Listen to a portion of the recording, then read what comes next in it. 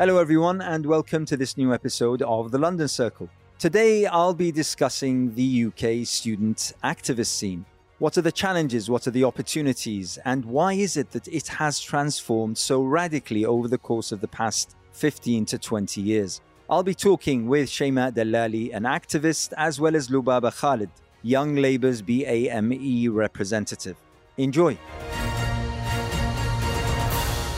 It's quite interesting that my political awareness was really awoken when I was doing my A-levels. This was a long, long time ago. I don't wish to reveal how long ago that was, but I recall first becoming politically aware in the midst of the campaign against apartheid in South Africa. And by most accounts, if not all accounts, the students' movement, the British student movement at the time was instrumental to the dismantling of apartheid, to the basically exposing the realities, the horrors of apartheid.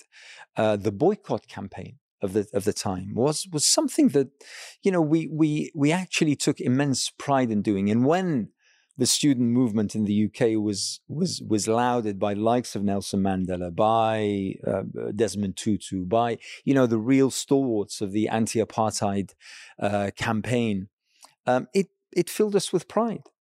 So there's absolutely no question that student activism, and particularly in this country, in the UK, is an incredibly important tool, not only to spread awareness politically among students, but also to really bring to the fore and to society's attention the cases that are going on around the world, particularly those of injustice and the such. Is it, and I've been disconnected from that particular scene now for more than 30, 35 years, but would I be wrong to think that things aren't the same as back then?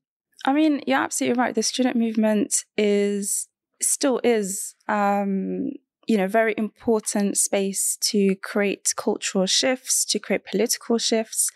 And I think that explains why there is a focus from the government, from, different people, different political parties on what is happening in the student movement and trying to influence some of that. So, you hear the cancel culture and, all these things, the Freedom of Speech Act, which recently passed, all these things are trying to change or trying to influence what's happening in the student movement, because the student movement is so important.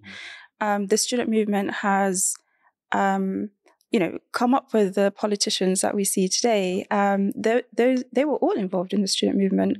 So it's still strong, but I think there is an attempt to weaken it. Why? Because of how strong it is and because of the influence that it has, I think, to bring about positive change in society. I wouldn't say it's actually an attempt to weaken it. I think it's an attempt to control it because of how strong it is. It's for making sure that they have their own political, individuals that share the same politics as, the Tory government, things like that, to come back into the into student politics, because we have seen a silence of, the Knowles, for example, the Labour students, the previous Labour students before the current one. They were in control of NUS, for example, for a long time. We saw the organised independents who were in control of the NUS. I'm using NUS as the main example, a National Union of Students. And then now you're seeing actually they were silenced. They haven't had an elected officer in quite a while. And then therefore now you're seeing an attempt to control that with the push of, the IHRA definition of anti-Semitism, forcing universities to accept it, or they get cuts off the Office of Students funding and things like that. So now you're seeing it slowly coming in as this attempt to control and then bring their own politics back into those spaces. Is it because traditionally the student movement has been known to be anti-establishment, or is it wider than that? I mean, is it more expansive than that? I think the student movement is known to be anti-establishment. It's also known to be. And by the way, that's not exclusive to the UK. I mean, no, it's not. Student movements around the world where they have freedom, they will be anti-establishment. In a way, that's how they should be. Exactly. I mean, don't you think? Yeah, 100%. I completely agree. I think I think also another thing about students is they're quite radical in a sense that they are willing to put everything on the line, and they're not afraid to use radical means to achieve their goals. Like, for example, the rent strikes and things like that. They're not afraid to do that. And I think that does terrify the establishment. It does terrify both major political parties, because in the end of the day, we are the future, and their outlook on the world is slowly dying, and they're trying to like bring it back, I think. It's what you're saying, it's again bringing back old memories, many of them good, I have to say. But I am also aware of the fact that, whilst, a few years back, I used to be invited probably once or twice a week to speak at a particular event in universities up and down the country. I think it's been about 7 years since I was last invited. And when I am invited, there is always this campaign that surrounds the whole event, where basically I am lauded as someone who is being problematic or troublesome, and the people who invite me get into trouble with their own, sometimes even with their own lecturers. I mean, it's incredible. So I think we've seen more of that since 2015, particularly when Prevent became statutory duty. And the chilling effect of Prevent, I think we're going to see more of it actually in the future, particularly after the recent review on Prevent. My experience at university, when I was president of the Palestinian Society, for an example, and involved in other societies, whenever there was, it's interesting that it's usually the Muslim majority societies will face this, where their speakers would be delayed, or the events will be cancelled, or there is a problem with the speaker, or they have to go through extensive research, background research on the speaker, and sometimes you have to sign an agreement, and this does, you're saying it's been 7 years since you've been invited, but as a student, you just end up thinking, what's the point? Why should I go through all of this for me to be a target? And that is the real chilling effect. And we actually see that. It's crazy. I have seen so many students who would like to have events on political issues or issues they just care about, but they just know they're going to get a lot of heat, and they just say, there's no point, let's just move on. And how many times do we hear of students' backgrounds when they were at uni being dug up, their statements being splashed all over the news, portrayed as though these people are beyond reproach. They're beyond the pale. They're unacceptable and the such. When, generally speaking, our ministers, even sometimes our prime ministers, their pasts at uni are, as radical, as wild, as chaotic as they used to be, but they're not held to the same kind of barometer, if you wish, or the same kind of benchmark. And I get it. When a student, for instance, feels that maybe them trying to hold this event either for Palestine or for, the Rohingya, for instance, or the Uyghurs or anything else, Syria, that will come back to bite them when they're seeking a career. It's quite scary, I have to say. I mean, the beauty of being a student and student work was the fact that you're scared of nothing, just like Lubaba, you just said. I mean, you're scared of nothing. It's a space for you to exert yourself, to exert your personality, your emotions, your beliefs, your passions. But yes, it seems that we are in times that are far more controlled. And obviously, I mean, we have to talk about this, that the student scene has been highly politicized also. Now, whilst political rhetoric, political narratives have always been part of student life, but the way in which political parties have now dominated the students' scene is something that's is I think is problematic. Would you agree? I do completely agree. Yeah, definitely. I feel like now there is definitely an influence of different political parties trying to make a breakthrough into student politics. And we do see, especially in NUS, we still see that a lot. definitely. I was taken by a story that I read just a few days ago about our Home Secretary, Suella Braverman, being back in Cambridge and winning the Cambridge elections to become president of the union. And that it appears that someone had accused her of some shady tactics. And at the time, she being asked, how did you win this election? And she said, well, you can't really prove anything, or something to that particular effect. But that doesn't seem to have harmed her prospects of ultimately becoming Home Secretary, don't you think? Yeah, I mean, it's really interesting because I think it's about where you align yourself politically. That will depend whether it come and bites you or not.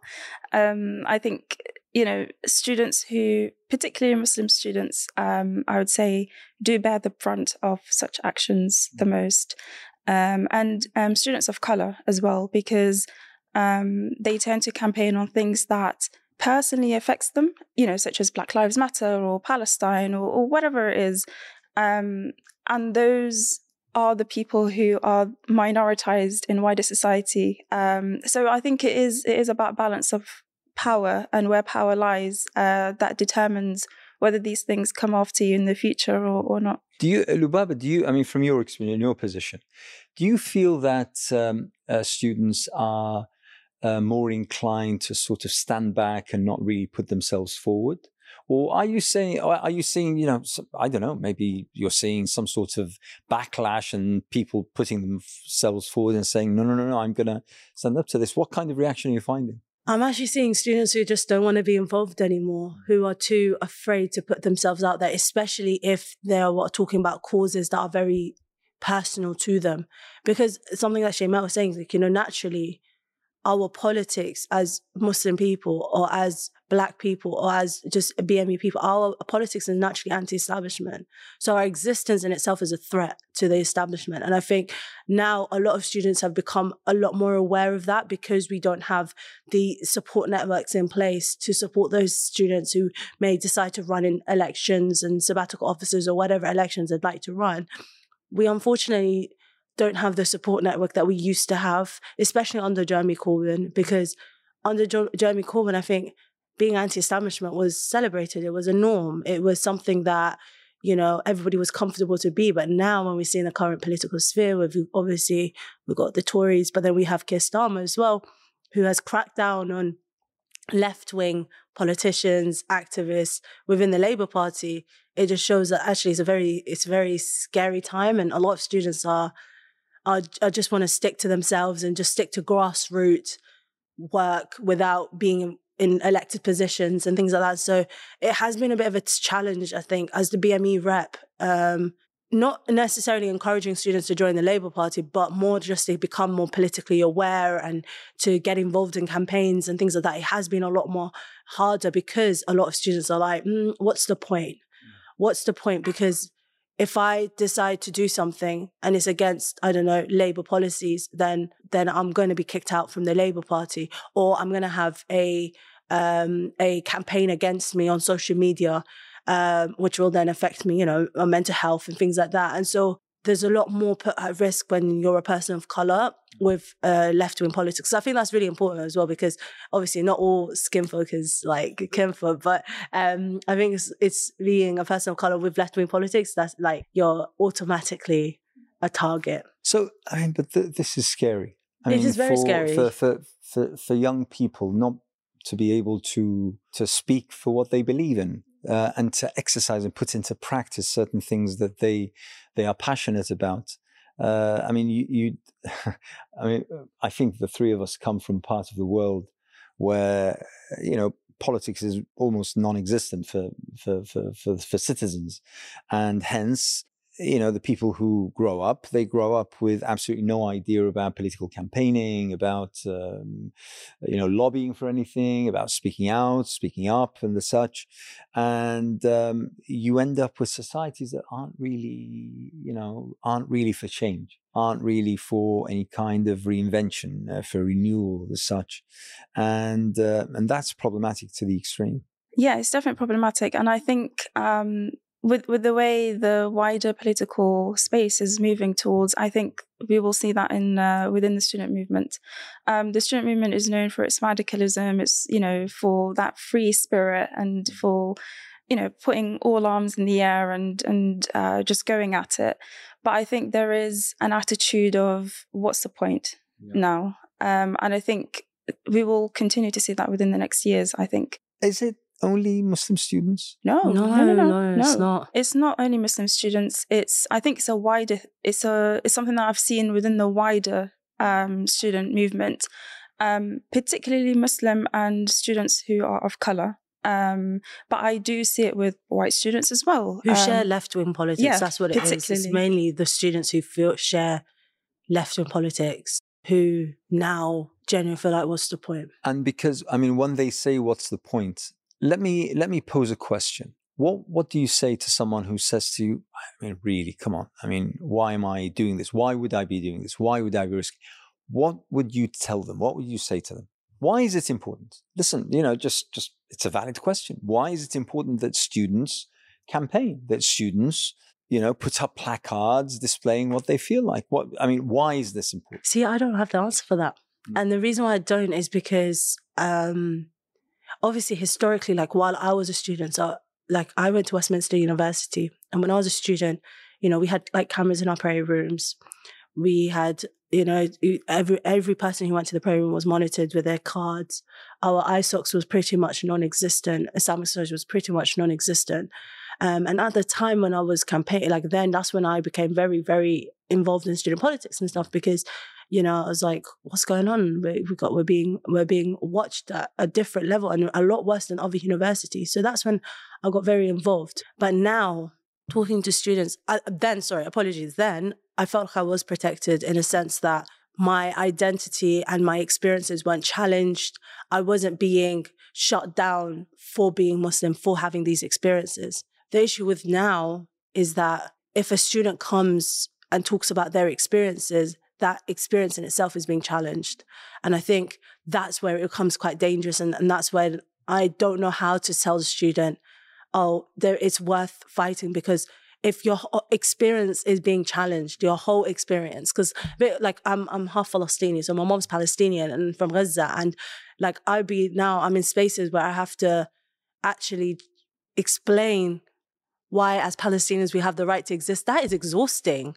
That is so exhausting. And I can't sit back and be like to other students or Palestinian students or Muslim students to be like, no, it's worth being demoralized basically and dehumanized. It's worth it because, we'll get change in the end. I think it's actually a wider conversation about, okay, can we put structures in place to support these students? And if we can, then from that we can start regrowing the student movement as such and encouraging students to get back involved in politics and stuff like that. But unfortunately, right now our structures have been completely broken. Our funding have been cut, and so I think that would, for me to encourage students to be involved, I need to know as a person that's encouraging them to know that they're protected and that they're not putting themselves up running in these elections, getting involved, and then the consequences of it is detrimental and for them and for, the wider movement. So yeah, I don't have the answer. So, students have come to me, a lot, because obviously I'm young labour, so I do work with people that are not students as well, young people as general, and they've come to me and they've asked me, like, is there a point? And I have to look at them and it's like, I don't know. I think it's about holding on to that hope. And I think that's the Palestinian side of me that makes me hopeful. We have to be hopeful, or then we'll all be miserable. So we have to be hopeful. And but truly, from my observation, please do correct me if you think I'm wrong. The pro-Palestinian movement around the country is quite healthy, and it's growing, I would suggest. I'm talking about from the kind of responses to any attack against Gaza, against the Palestinians, against the Al-Aqsa Mosque and the such. Every single time we're having bigger and bigger crowds. And what's more interesting is that we are having more blunt and blatant statements being made. I mean, I was totally taken aback at a recent event where people stood up and talked about, the whole thing about the one-state solution rather than the two-state solution. That never happened during my time. I mean, during my time, whenever, I tried to argue against the two-state solution, I would be shut down even by the pro-Palestinian campaigners. So there is surely, I mean, when we're talking about Palestine as an example, we're seeing a proliferation. Maybe that's a hard or an exaggerated word, but an expansive element to the pro-Palestinian campaign. And that is by far and large, I would suggest, born from the student movement. I think, look, maybe Luaba can jump in on this. When it comes to numbers, we have numbers. Any protest, we will have thousands of people. The issue is not numbers. The issue is, how do we protect those activists that then put themselves on the line for the cause? How do we ensure that these activists are not smeared? How do we ensure these activists have legal protection, for an example? Because if, we can have the numbers and if we're going to measure success by number, then yeah, sure. We can say that we're a successful campaign, etc. But I don't think the measure of success is through how many people turn up to a protest. I think it's about, how do we ensure that our activists are protected? Do we have the frameworks and the support mechanisms for these activists? And I think that's where the movement lacks a bit. Lubaba, within your Young Labour movement, I mean, do you find the same? I mean, when it comes to Palestine, I've pretty much been silenced. I can't talk about anything, or if I tweet anything, if I say anything, I'm having somebody message me. I've been in a situation where saying what exactly? I mean, what was their message? Oh, do you sure you want to say that? Like, I've been literally. So I went to and attended. Maybe I shouldn't be saying this, but it doesn't matter. But I've attended training sessions that were run by major left-wing organizations in the Labour Party, who in their training explicitly told us we cannot portray Zionism in a bad light. I'm like, how can I not? Of course I can. I should be allowed to. What's happened now is being Zionist is seen as a protective characteristic, and they've now merged Zionism and anti-Semitism, and they've merged the two, and now it's become even increasingly difficult to criticize anything to do with Israel or what's happening in Palestine. And I think that's what even for me, like, if I'm tweeting about my own, like, for example, family members or my own experiences, I will have people tell me, maybe you should reword that so that it's not misconstrued as for you, supporting a certain thing or you're calling for a certain thing. So yeah, it's been very difficult, and it's even, I think it's become even more challenging because I am Palestinian, and I think and also on top of that, I'm Palestinian, but also like my father's from the Caribbean, and like just the rich civil rights movement from the Caribbean, like my grandmother's from the Windrush generation, and like learning how they campaigned in the 50s and 60s and saw how radical in the way that they went about things. Like, they rioted, they did things like that. And I come from like a background of not like resisting and not being afraid to resist. And I think now, me even having that kind of energy and coming into a political space with that kind of energy of not afraid to resist, now that's being seen as a problem. Because I have to be polite, I have to be friends with everybody, I have to be able to, I have to be able to speak to everyone. But for me, it's been, it has been a very, I don't know where I'm going with this, but it has been definitely very challenging. Call me naive. I totally understand what you say, because I hear it from young people. I mean, my sons, one of them has graduated and the other is still in his third year. But I mean, they tell me about the kind of pressures that they come in for. What I find problematic from a purely conceptual point of view is that the whole point of going into university and going for a degree is because you create a particular discipline in how you think. Okay, there's a methodology, there's an approach that is rational, that is reasonable to your thinking, and And therefore, I find this extremely difficult to align that with one's capacity to criticize a government's actions and not conflate it with the government's, let's say, overall religion or religious identity. I mean, for instance, I wouldn't dare call someone who criticizes the Saudi Arabian government as being an Islamophobe, despite the fact that Saudi Arabia happens to be a Muslim nation. So I mean, that is where I find it problematic, you see, because on one hand, I'm training these people so that they become, in life, they become positive assets that think, according to rational, reasonable, logical means. But then on something so, volatile, such as the Palestinian question, I'm telling them, no, forget about rationale, forget about logic, forget about reason. This is how you should behave. It's deeply problematic. I mean, we see this in wider society as well. For an example, the proposed BDS bill. The government were very quick to, and rightly so, to boycott Russia and to call, other bodies to boycott Russia. But when it comes to BDS or boycotting the Israeli government, they want to introduce a bill to criminalize that and make it legal. So you see this sort of double standard and you see this sort of confusion in wider society. And I do go back to what I said earlier, and I think it does depend on where you lie within the political spectrum and what your political ideology is that makes something acceptable or not acceptable. Let's depart a little from Palestine.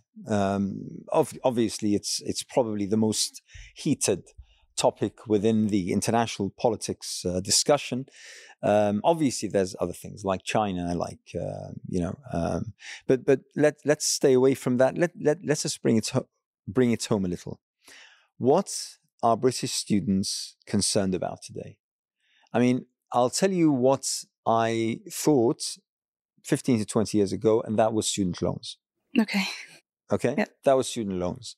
And at the time, we had successive Labour leaders, at the time, some of them prime ministers, who promised that they would work hard at either reducing or probably even eradicating student loans. The Liberal Democrats, for instance, for years ran on the ticket of eradicating student loans. Only a month ago or so, Keir Starmer came out and said, we are rubbishing that, basically. We're throwing that away. So for someone as old as I am, is student loans still an issue that students think about? Or is there something else that they're worried about locally? I think it's student loans and the cost of living. Those are the two big things. The reality is, if you talk to an everyday student, they're not talking about Palestine to you. They are talking about cost of living and they're talking about the loans. And I think in the new system that's going to be implemented in September as well. And I think that is the two biggest things. That is, yeah. Are there campaigns going on about student loans? So the campaigns on student loans is about making a Sharia compliant campaign. But I am the view that we should be, as Muslims, campaigning for a free education. I don't think necessarily campaigning for a Sharia compliant system actually solves the issue. I think we should be campaigning and joining forces with other groups that are campaigning for free education. I think that should be the goal. But I know, is there a sizable campaign for free education, or has that bus left already? Again, it's the politics of it all, because the organizations that were quite big on that free education stuff turned out to be quite dodgy individuals. And I think that then died out that whole group and that whole campaign. But it's still something that, I know, like, as Labour students and Young Labour, we released a statement challenging Keir Starmer on his stance on free education, because that was something that he ran on the election for, and obviously he's done another U-turn. But I guess it's a challenge, because it's you're seeing now two groups. You're seeing one that's obviously arguing for free education, one that's talking about a Sharia compliant loan system. The Sharia compliant loan system campaigners seem to be a little bit more successful, because I know that they're now starting with like MPs and things like that. I would love to see the two join forces and come and call for a free education, because I know, I don't know. I think maybe 15 years ago, there used to be, one or two campaigns that all students, no matter where they are on the political spectrum, they would all unite on. That no longer exists within the student movement. And therefore, you have different pockets and groups of students campaigning on different things, whether on a local level or on a national level. I personally haven't really seen anything major when it comes to free education campaigns. I've definitely seen local campaigns when it came to rent strikes and reducing rent. And that has been relatively successful in certain universities. Those students they're radical students. And actually, I've seen, for an example, Manchester rent strike. They have been really successful, or really radical, that they have posed a threat to the institution. And a number of their students are now facing disciplinary. But they have occupied buildings, and I've seen this, especially during COVID. A number of university students would occupy buildings, or they would, rent strike. So I think those local campaigns are a bit more successful than sort of national ones, where you have all students from different political spectrums coming together. Unfortunately, it doesn't seem like that's the case anymore. It's I mean, the way you're describing the student scene is, I have to say, is almost totally different from the scene that I was part of and I was aware of.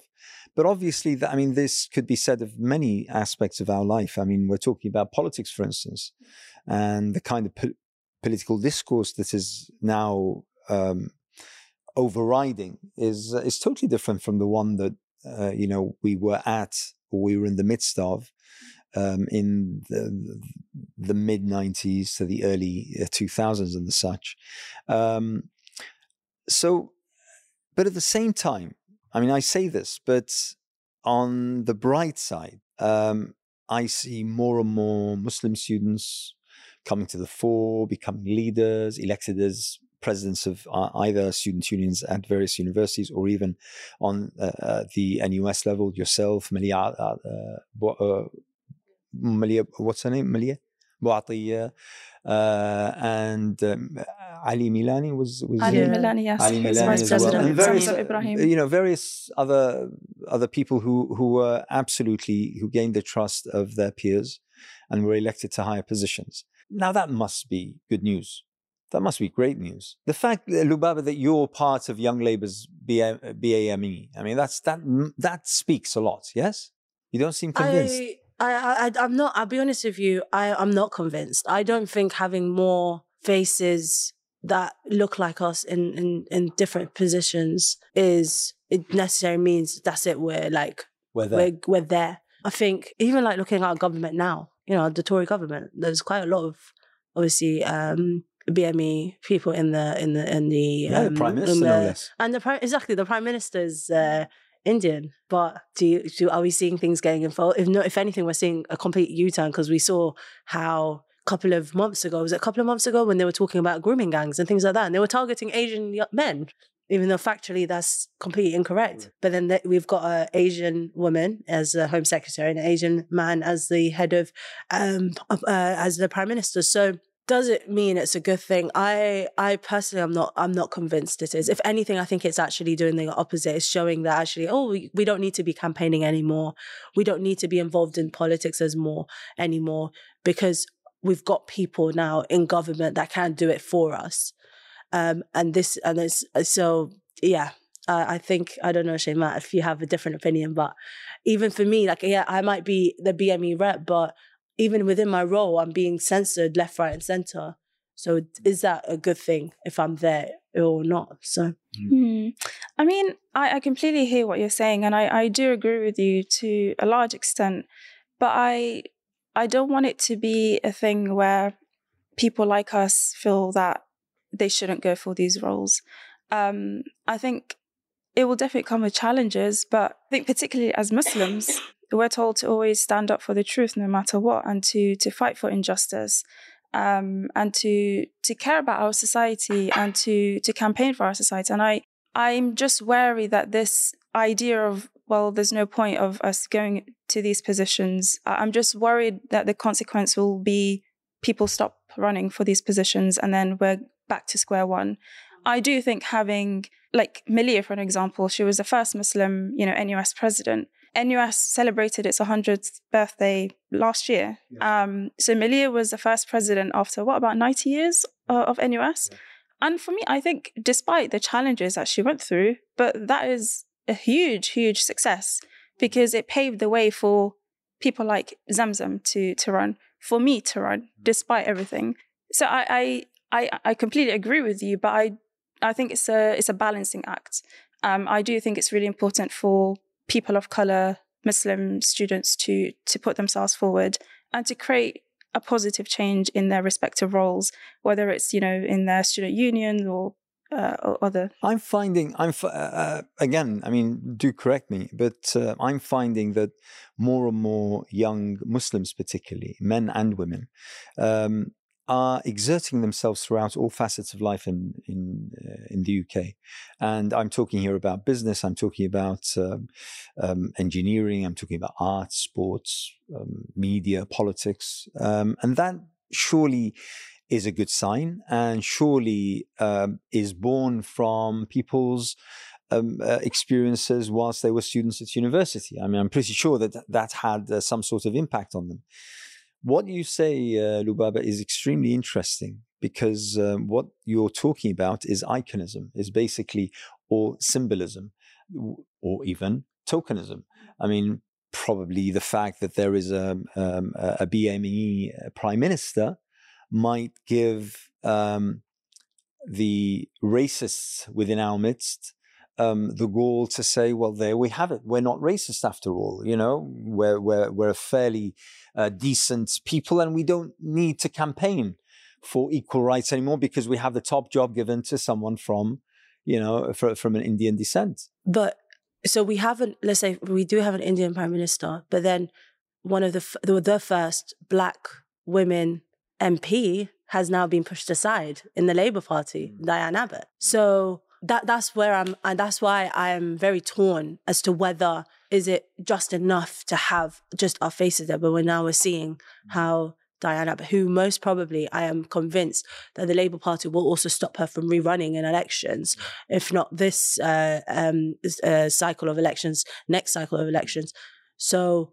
And she's a beacon of anti-racism campaigns. Absolutely. I remember Diane Abbott from I don't know when, a long, long time ago. She's always been there. Exactly. But then it shows like the stage that we're at in politics. We're going backwards. We're definitely Well, listen, I mean, if we're going to talk about that, we might as well talk about how Labour treated its own leader, who 100%. Almost became prime minister, exactly. And who brought about several 100,000 new members and made it the biggest political party in all of Europe. And that had a ripple effect on student politics as well. Like so many students were getting involved and were campaigning and felt confident in the way that they were campaigning, things like Prevent and things like that. They were so confident to campaign because they felt safe, because they knew they had a Labour Party that would have their backs if things went wrong. But now, because we don't have that, we're now seeing that's the students are very like leaving the Labour Party, leaving politics as a whole, saying there's no point. And I think, yeah. So tell me this, I mean, this is interesting. When you talk about people leaving the Labour Party as a result of what's going on, do you see them heading towards any other political party? No. Just becoming apathetic? Yeah, like I think that's what will make the next general election actually very, very interesting. Because I feel like a lot of young people are struggling to choose a party to vote for. I know others are saying, oh, it's better to vote for Labour than the Tories because, at least, the Tories are no longer in power. But I don't know if that's a good enough example or explanation as to why you should vote Labour. But now that would get me in trouble, I just realised. But it's all good. If I get expelled, I get expelled. Because I really should be encouraging people to be voting for Labour. But anyways, yeah, look, people don't know, like, because Lib Dems, definitely students won't be voting for Lib Dems. Really? Absolutely not. Like, There was a time when students would actually go to the Lib Dems. Yeah, Lib Dems, they've completely ruined that relationship with students. Is it because of the fact that they went into government with the Tories? That was it. That's that's the main reason? the exact reason. Right, because okay. they did campaign for a free education. They brought so many students in. And then so they many young tripled people the tuition fees. loved Lib Dems. So many people were voting for them. And then they got into power. Well, and he was deputy prime minister, but he was still in a power of influence. Yeah. And then instead of even just keeping the tuition fees as itself, they tripled it. So it just shows. So Lib Dems, I don't think students will go for. Green Party, I don't know. Who else is there? The SNP, I know SNP is very popular among Scottish students. Just SNP in general, they're very popular. But no, I don't know who students will be voting for. I mean, it's quite fascinating. I mean, the way that we're talking, where we started off talking about the student scene and about, how it used to be, the kind of influence that's exerted not only here in the UK, but around the world. And then we moved on to the challenges faced by students, particularly Muslim students. We talked about the impact of campaigning for issues such as Palestine. I mean, in your case, very close to your heart because of your mother, but still how difficult that was. The kind of ramifications and implications that would befall anyone who raised their voice or raised their head above a particular benchmark. And then how all of this is impacting society. And I think that that's where I started with. I started with how essentially the leaders of today were the students of yesterday, and how they themselves were fruits of a very vibrant political scene within the student movement or the student scene, but how they themselves are now working in order to suppress that and to change that. It's like, the old story about, I don't know whether, you know this, being as young as you are, but how you use the democratic ladder to get to the upper floors, and then you kick the ladder away. So in a way, that's what we're seeing. We're seeing that, people who benefited greatly from that vibrant scene now closing it down. And it's absolutely absurd. Okay, let's talk about the future a little bit. I mean, we talked a little bit about how students would vote, but generally speaking, and even those who say, "Listen, I'm not going to really campaign. I'm not going to raise my voice," that doesn't necessarily translate that these are people who are uninterested. Yeah, no, 100%. They are interested, but my worry is, how is that passion or belief in whatever cause it may be? How does that translate? I mean, how does that come forth? How does that student vent? I mean, that's what I'm concerned about. But that's where grassroots campaigns come in hand.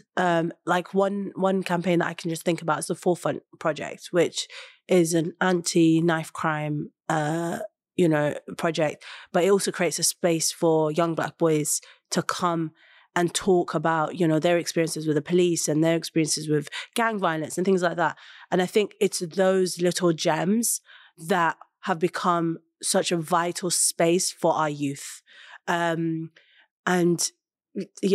think that is where we would be seeing students go and the youth go to when they need to talk about their politics. So basically, we're talking about community projects. Yes. Yeah, it's community projects. Yeah. Okay, so what else? What else is there? I mean, can you give me some really bright, shining examples of how students can get involved in inventing about stuff in which they believe? I've definitely seen a shift of students sort of going towards their grassroots campaigns, but I've also seen students who identify a particular issue on campus, and they group together and they campaign about it. There's a growing number of students who campaign in solidarity with UCU, for an example. UCU, okay, which is trade union. For lecturers. Yes. Okay. You need to spell these things out. Sorry, University College right, okay. Union. And there is that really amazing and beautiful partnership between lecturers and students. Students have campaigned with their lecturers on fair working conditions and better working conditions. You see students campaigning on supporting the caterers and cleaners, for an example. This was a campaign that I supported at my university, for an example, to bring up the cleaners and caterers in-house, better pay, better pensions, better, sick pay, all these things. So there are pockets of local campaigns that I see students taking part in, and these are more campus-based campaigns, I would say. Rent strikes. I think the rent strikes have been really successful. A lot of universities... Are these up and down the country? Yeah, up and down the country. A lot of universities took part in rent strikes. Occupations. So I do think students do identify issues on their campus or in their universities, and then they try to organize together to bring about a positive change. But in terms of like a national campaign, a more structural, organized campaign, unfortunately, I don't think they work anymore. I've definitely haven't seen students engaging in some of those. I've seen students campaigning locally again on their campus to decolonize, whether it's decolonizing the education, the curriculum, whatever it is, and raising awareness about anti-Black racism.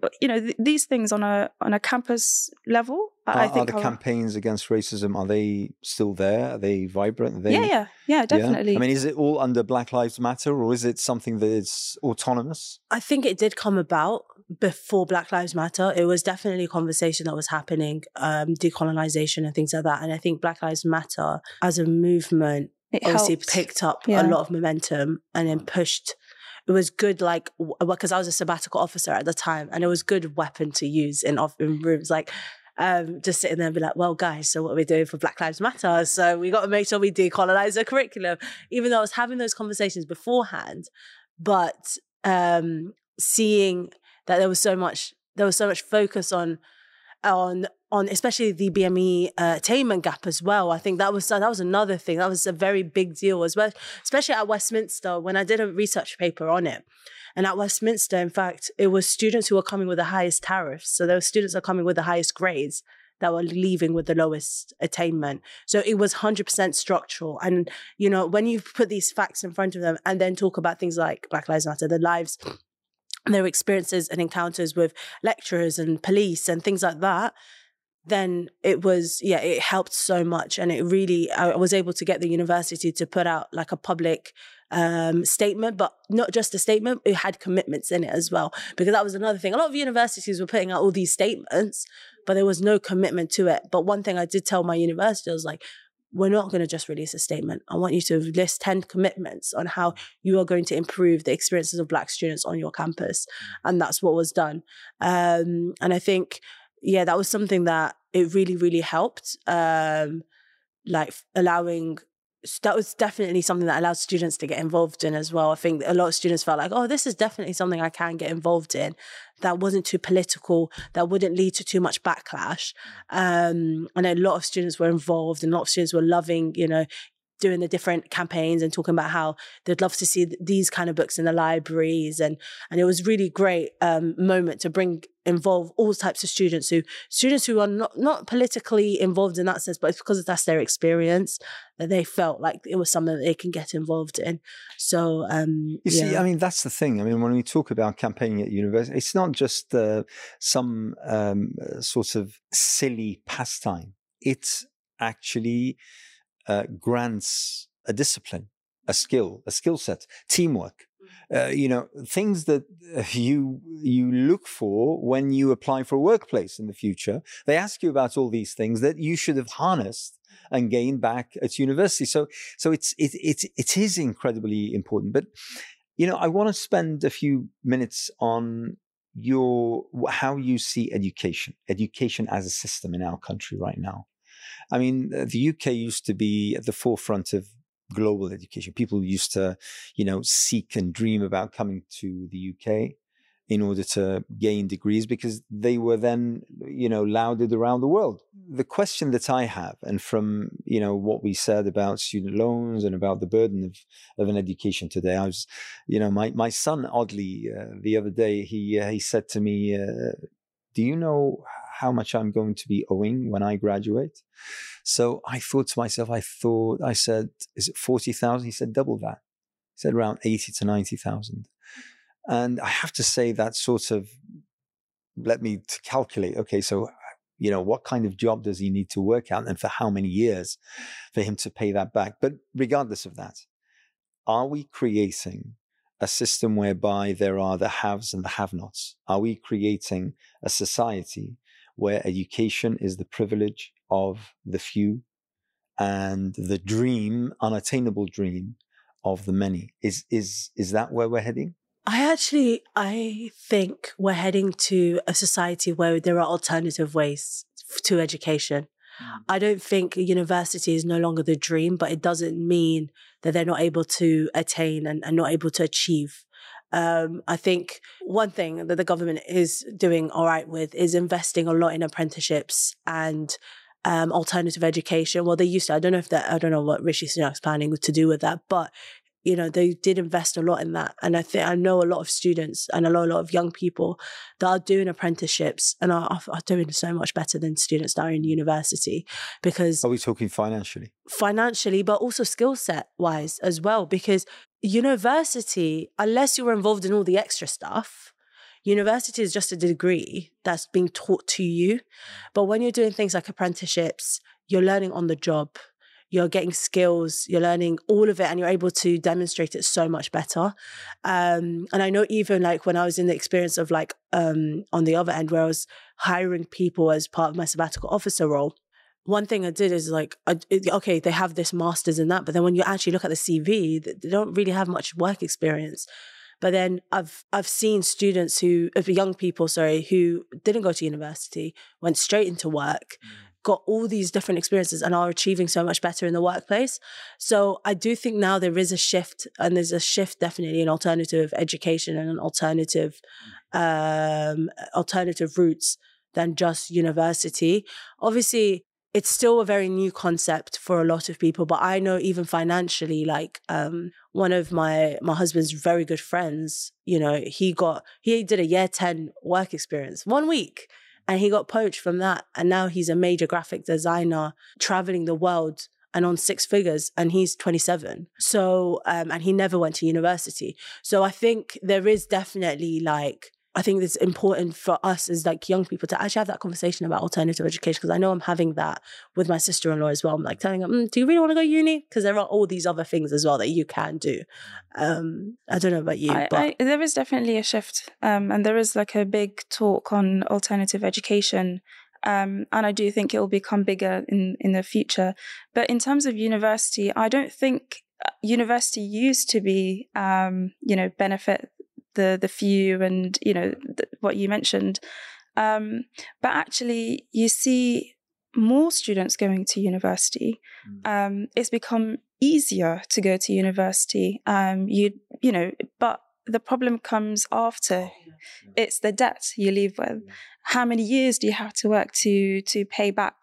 And I think that's when it becomes difficult, because going to university doesn't necessarily translate to you having a good paying job. Yeah, of course. It doesn't. And I think that's where the issue lies. Okay, guys, that was fantastic. Thank you. Thank you.